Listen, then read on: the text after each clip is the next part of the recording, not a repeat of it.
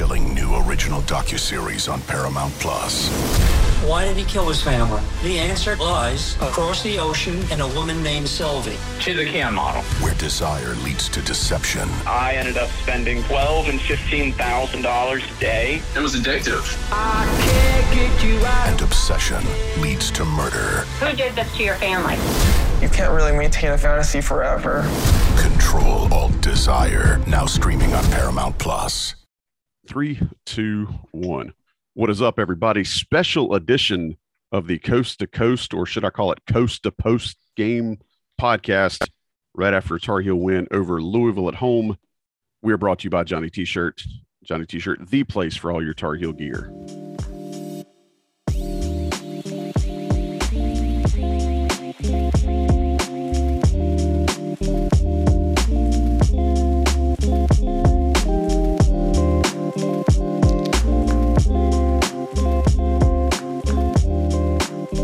All right. Come on in, get settled in as you are maybe heading home from the game, or maybe you have returned home from the game, or wherever it is you're consuming us. We appreciate you being here. This is a special edition of the Coast to Coast podcast being served to you as if it were a post-game podcast. I'm Joey Powell on InsideCarolina.com, joining you after the Tar Heels get a 70-63 win over Louisville at home in a game that, you know, it's sounding like a broken record at this point, but it could not be truer than the truth. They had to have. Bringing in Sherelle McMillan, Sean Moran. Boys, a little different shakeup this week. We didn't want to do a coast-to-coast on Sunday night, considering they had a Saturday to Monday turnaround, so felt like we'd put this together. So, Sherelle, how are you feeling joining us here on a Monday after a Tar Heel win? Good. It's a little different than Sunday, but it's Monday, so. Yeah. Sean, how you feeling, man? Day, everybody. Yes, President's Day. I hope you all enjoyed your day off. If you had a day off, you're like me, you didn't have a day off, so it's just another stinking Monday. Sean, how are you? I'm doing well since we're talking after a win rather than what could have occurred. The beautiful part about this is, you know, we typically, as the schedule goes, we have about 2 games to talk about when we do a coast to coast. And, you know, this one, by nature of having the Saturday, Monday turnaround, we don't have to talk about what happened last Wednesday because I am over that. And I hope that the Tar Heels are over it as well. It looks as if they may have exercised a few of those demons tonight. And then combining that with their win and getting that Q1 win in Blacksburg on Saturday, who knows? Maybe at least the taste has been made a little more palatable at this point. Sherelle, Tar Heels really, you know, tooth, nail, gritty is the word I've seen the last 5 minutes on Twitter a lot. Is there another word you would like to use to describe them pulling out this 70-63 win over a Louisville team that just didn't seem like they wanted to be there, but while they were there, like, you know, what the hell, we'll dirty it up a little bit. Not a word, but my favorite phrase in the world. It's that season, everybody. It is what is greater than how season. And that's where we're at with this UNC team. Like, who cares who shot what? Who cares who got how many turnovers? Who cares who didn't get enough shots in the second half? You know, all that stuff does matter. But in the end, they had more points than Louisville at the end of the game. So to me, that is the most important thing. That's a very simplistic way to look at it. But I think we're at the point of the season where that's all you need to look at is the final score. So they pulled it out, and you know they're getting good. Dare I say, getting good? Maybe turning a corner. Dare I say? In the, you know what happens when we do this? Yeah. So I did it before the Pittsburgh game. I know exactly what's going to happen. But specifically in these close, you know, 2, 3, 4 possession games, they've been pretty good the last couple of weeks, like really the last 3 weeks in those type games. So maybe they've put something together and figured something out about how to close games. When you're a good free throw shooting team, you're able to do that. And then players have short memories. And when you're able to put the rest of the game behind you and contribute in those final 2 minutes, you know, you're able to eke out what was a 1 possession game and turn into a 7-point win. Not the most beautiful offensive display by the Tar Heels tonight. They did shoot a tick under 50% for the game, 28% going 7 for 25 from beyond the arc. Sean, I saw some things on offense tonight that are still the same old issues. Bad shots, rushed shots, shots where it looks like guys didn't really consider much else beside pounding the ball into the wood and then jacking up a shot late in the shot clock. But I also saw some things that were positive. They continue to use those baseline cuts that are getting people out of the way. I've seen Caleb Love start to drive and dish with kind of an authority that I think the Tar Heels have wanted him to use for the last 2 years. What did you see tonight on offense that made you feel like there are some positives to hang their hats on? I mean, I think, with almost every game right now, there are definitely some positives, and that can come from, Brady shooting, Brady hitting, that I'd say pretty clutch jump shot towards the end, the little step back. And yeah, you did have, at the end, Caleb driving to the basket, RJ forcing turnovers and getting to the basket. But at the same time, you did, especially in the last 10 minutes, you did have a lot of those possessions where all of a sudden the shot clock is under, 10 seconds, 5 seconds, and they're forcing up a contested three. We saw that against Virginia Tech late. Luckily, Virginia Tech couldn't hit anything that game. So, it was more of just a slugfest. But, at times they're, when they're clicking and hitting threes, and Armando has an advantage down low, things look really good. But, when they're not, the offense has been getting bogged down and is looking to go one-on-one, which is not, for the most part, their strength. Defensively, I made the comment on Twitter, and I'm sure a lot of folks saw this as well. Hubert Davis said again that if guys can't play defense, they're going to come sit on the bench. And I'm paraphrasing, but that's what his interview with the ESPN reporter was before he went to the locker room.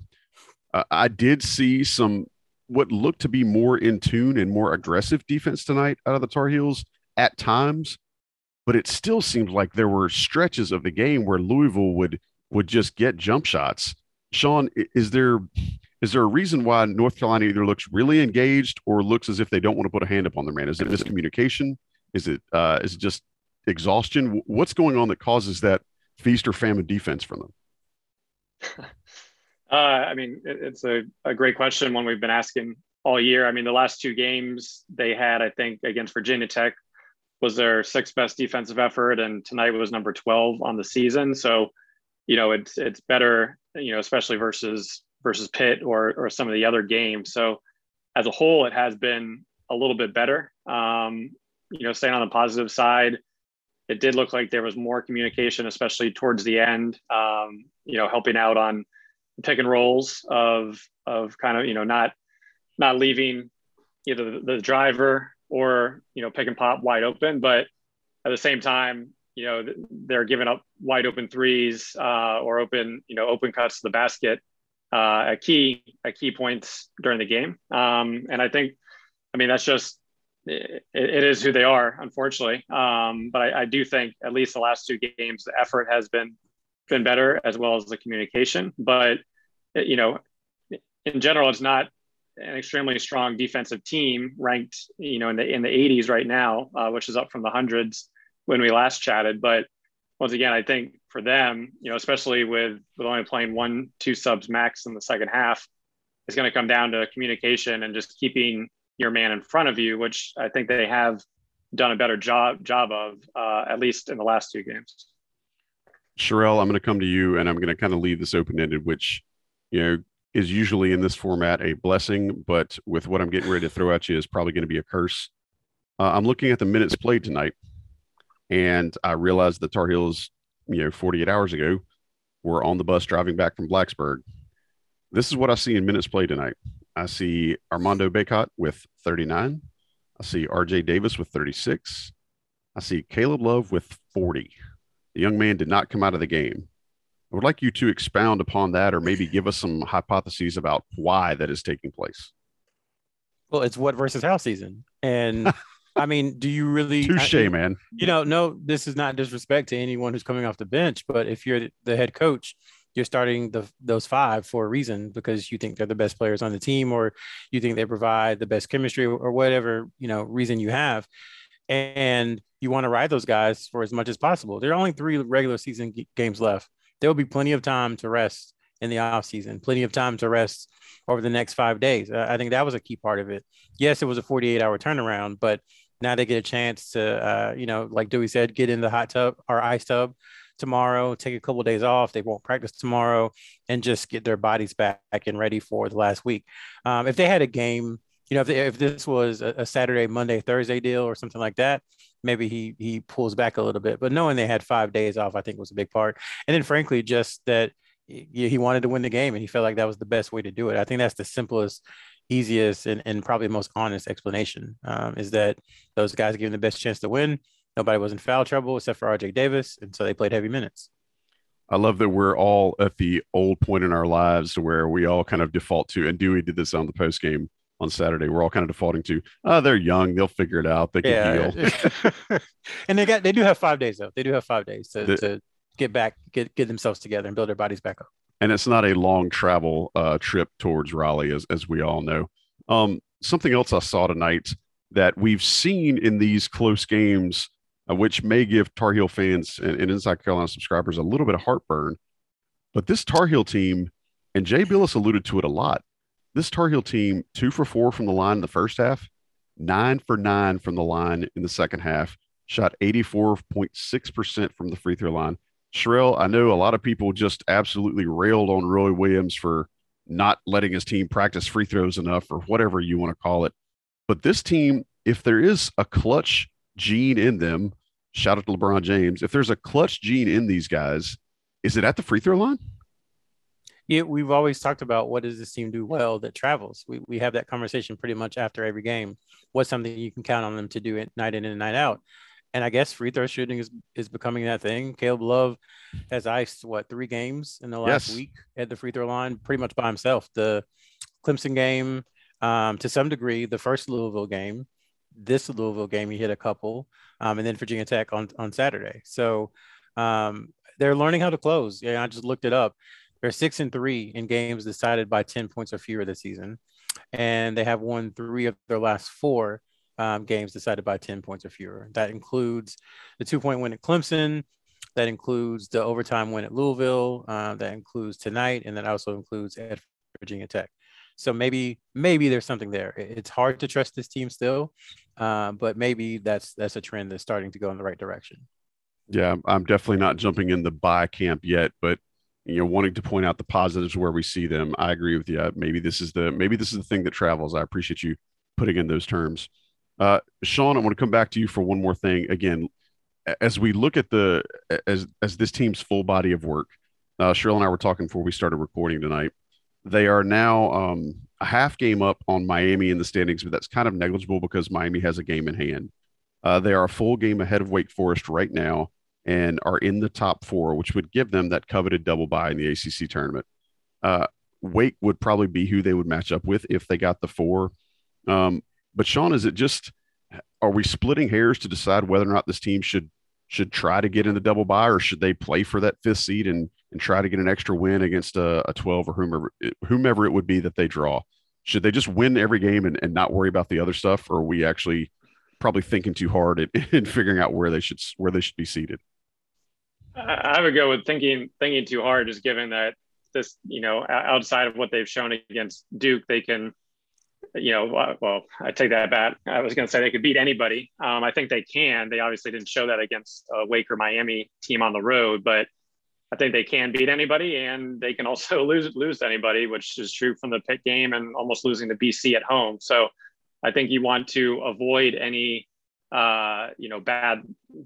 further bad losses. There could be someone's coming up over the next 3 games with either NC State or Syracuse. So yeah, I think you want to get that double bye, and if it's Wake or whoever it is, then you play them. And once again, if you can't beat them in the tournament, then that kind of probably speaks for itself. So, I'm in favor of just trying to win 2 out of 3, 3 out of 3, and see where they end up, and then go from there. Because ACC outside of Duke is just a very average group at best.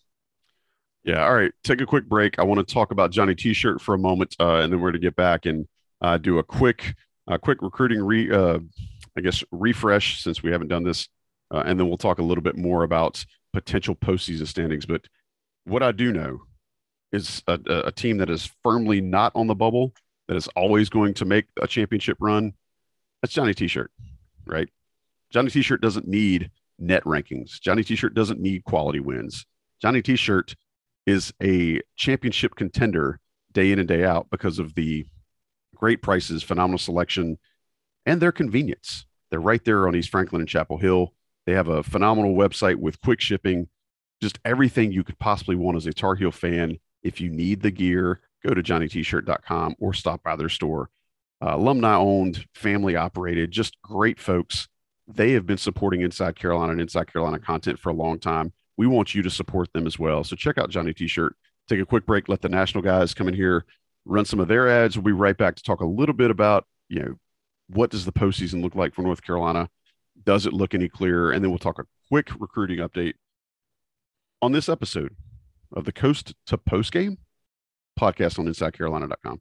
Now streaming on Paramount Plus. You ready, Bob? Well, all right. Audiences are raving. Bob Marley is electrifying. It's the feel-good movie of the year. You dig? What y'all know? Bob Marley, One Love. Rated PG-13. Now streaming on Paramount Plus. MTV's official Challenge podcast is back for another season. And so are we. I'm Tori Deal. And I'm Anissa Ferreira. The wait is over, guys. All Stars 4 is finally here. And this season takes it to a whole new level. Old school legends, modern power players, and ex-lovers are all competing in Cape Town, South Africa for the prize of $300,000. And we're going to be right here along with you fans, covering every episode on the podcast. Listen to MTV's official Challenge podcast wherever you get your podcasts. All right. Appreciate you guys sticking around. I'm Joey Powell, Sherelle McMillan, Sean Moran here, doing a nice special edition post-game podcast with some coast-to-coast flavor on it. Fellas, it's really this time of year, and I swear to God, every time I hear the name Joey Brackets, I want to gouge my eyes out with a white-hot poker. But his work actually becomes relevant now. It's not relevant in May. It's not relevant in October, but it's relevant now. And looking at what he said, and then I have not seen Bracket Matrix update since the 19th, but it looks as if the Tar Heels got themselves back on, to quote Jay Billis, the right side of the bubble after that win in Blacksburg. Sherelle, is there anything else that they can do besides try to win out, assuming that they don't win in Cameron, because there's just going to be so many odds stacked against them? If they beat NC State and they beat Syracuse, should that get them in regardless of what happens in the ACC tournament? I think so. You asked us this question about 2 weeks ago, and we said we think 13-7 is kind of, really kind of the line. Mm-hmm. You'd like to be 14-6. 14-6 feels like a guarantee, but I just have a hard time knowing the metrics, knowing the ACC is down, knowing all that, seeing an ACC team who probably is in the top 4 or 5 in the conference, 6 games above 500, not making the tournament. That's still new. And I understand we have new ways of measuring things, and eye tests and some of those things are ancient and aren't used anymore or as much. But that's kind of where I'm at, because they got the much needed Q1 win. They did have the bad loss, but I think everything else kind of evens out. And you have to start to look around and say, okay, really, are there 34 teams who are really, 30 teams at large who are really better than North Carolina, assuming they don't win the ACC tournament? That's kind of where I'm at. I think they're close, very, very close. Without the Pittsburgh loss, I would say a win at State probably does it. But now they're going to need to beat State and Syracuse to feel really comfortable, I think, going into Cameron. But if they don't get the double bye and then lose to Duke and then lose to a 12 or 13 seed, then it gets dicey again. Mm-hmm. So the best bet, take care of State, try to take care of Syracuse, win your first game in the ACC tournament, and you're definitely in the NCAA tournament. Yeah, you drop a game to a low seed in the ACC tournament, and that recency bias is going to absolutely haunt. Yeah, which is just as likely to happen as it is them, beating Syracuse or beating Wake Forest or whomever. You just don't know. Depends on how they feel that day. I do like what you said, though. The NCAA's got to get 68 teams from somewhere, and I'm not sure that the Tar Heels are not one of those. Sean, a little bit different. Going to hypothesize. Tar Heels are 20-8 right now, which Hubert Davis wins 20 games in his first season as a head coach. I don't want to overlook that.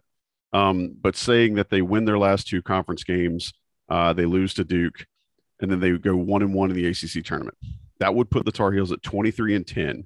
Do you think a 23-10 North Carolina team gets in as whether it be a 9, 10, or 11 seed.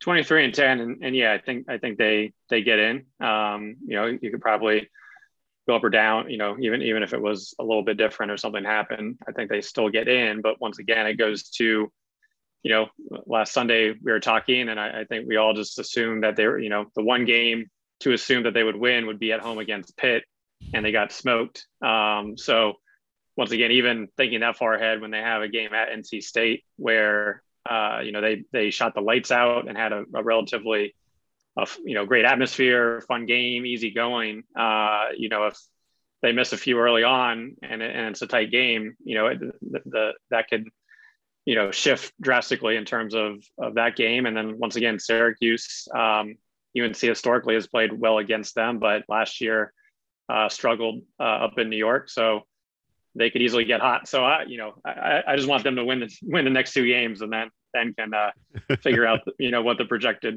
record is. We'll sort all the other stuff out at that point. All right, Sherrell, I don't have, because this is not a traditional Coast to Coast podcast, I do not have the reggaeton horns ready for you, but I understand there was some movement in the GG Jackson sweepstakes this weekend. Not going to do a full recruiting deep dive because this is not a regular Coast to Coast, but Sherrell, I'd be remiss if we did not have our weekly GG Jackson update. Fire away. So GG was at the University of South Carolina, his hometown school, this past weekend for his official visit. That is the last scheduled official visit. We'll see what happens. They have one more. He's taken 4 to Duke, to Georgetown, to UNC, and to South Carolina. But it seems like that's it. And just talking to folks around, it does feel like this one is nearing its conclusion, not imminent. And I know we always go back and forth about what imminent means, but not in the next couple of weeks. But I think pre the NCAA live recruiting period, which is the first weekend in April, I think we could be in line for a decision by that time. So another, 5 or 6 weeks, basically another 6 weeks. Anytime in there, I think you can start thinking about an announcement. He's deep in the playoffs down in South Carolina. Actually, they played tonight. Not sure if they won, but if they do, they'll play on Saturday for kind of the region championship. And then the next Friday night, they would play for the state championship. So he's a couple of games away from a state championship. But Eric Bossi dropped by last week for exclusive chat with IC subscribers.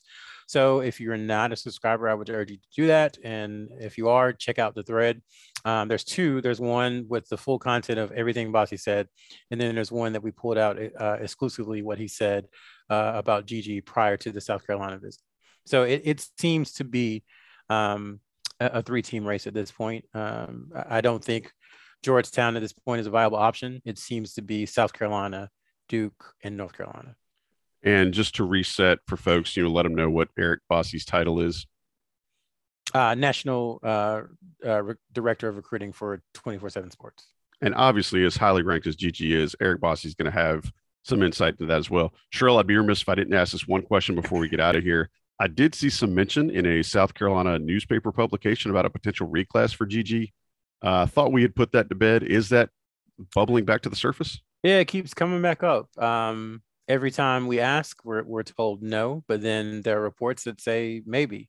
And North Carolina will obviously take him as a reclass. And honestly, if you look at North Carolina's projected roster next year, it's kind of a perfect fit. So that might help them. Maybe that's something that they're pitching to him is that, hey, if you do reclass, we don't know what Armando Bacot's going to do. We don't know the status of Dawson Garcia moving forward. Mm-hmm. And Brady Manick is exhausted his eligibility. And Leaky Black could come back as a super senior, but they're not sure. So there's kind of a huge hole right now at the 4. Jalen Washington, obviously a freshman who's coming in, and Will Shaver, who's already there. But there's an opportunity for playing time. So that could actually work in their favor. It usually doesn't, but we'll see on this one, if that were to happen. All right. I appreciate that. Fellas, going to put a nice little cute frilly bow on this. Sean, is there anything you'd like to throw out before we get out here tonight? No, I mean, the one thing was I did love that fast break that Caleb Love to Leaky Black with the Leaky dunk. Dunked. It was an aggressive dunk, and it was a beautifully run fast break, which we haven't seen a lot of this year. I love anytime you're in a 2-on-1, you get to put that one defender on skates, and they certainly did. Sherelle, anything you want to add before we get out of here tonight?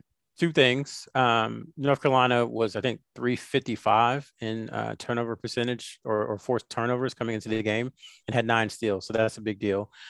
We talk about RJ Davis all last season. I feel like we're not talking about him enough this season. The game tonight really changed, I think, when he kind of took over and took the ball into his hands. His line ended up being 16 points, 2 assists, 0 turnovers, and 3 steals in 36 minutes. So shouts to him. I think he's playing really, really well. You can see the maturation in him. And then finally, my favorite stat that we look at every single week, conference-only defense. There are only 3 conference games left. So North Carolina's played 17 conference games. And last week, when we last talked, I believe they were in 5th in conference-only defensive efficiency. Any guesses as to where they are after tonight's game? They're probably back to 3rd. They are 3rd. That hurts my face. I can't get my normal human mind around that. I don't understand it. Maybe we can one day we can get Adrian Atkinson on to give us a deep dive, but the metrics say that they are the 3rd best defensive team in the ACC in ACC play this season. Oh man. Well, there's stats and there's damn stats and statistics and lies, and I don't know. I just butchered like 4 quotes, but it's late and my head hurts trying to think about how this team is the 3rd best statistical team in the conference in defensive efficiency. But I digress. Fellas, as always, I love spending this time with you guys. I appreciate all that you bring to the show. I'm sure our listeners and subscribers appreciate it. Hey, you out there listening, subscribing, make sure you subscribe to the show, rate, review us, let us know how great you are. You could end up like Major Jeffrey Donaldson and have a special dinner with me tonight, because that's valuable for Inside Carolina subscribers, is rare opportunities to eat in public with me. It's more of a punishment, right? Anyway, subscribe, rate, review us. We appreciate it. Shout out to Major Jeff Donaldson. And thank you all for listening to this show this evening. It's been a special edition of the Coast to Post Game podcast, featuring not Tommy Ashley, not Dewey Burke, but Sherelle McMillan and Sean Moran. Boys, thank you so much. For Sherelle, for Sean, I'm Joey Powell. We'll catch you next time on the next InsideCarolina.com podcast. Late.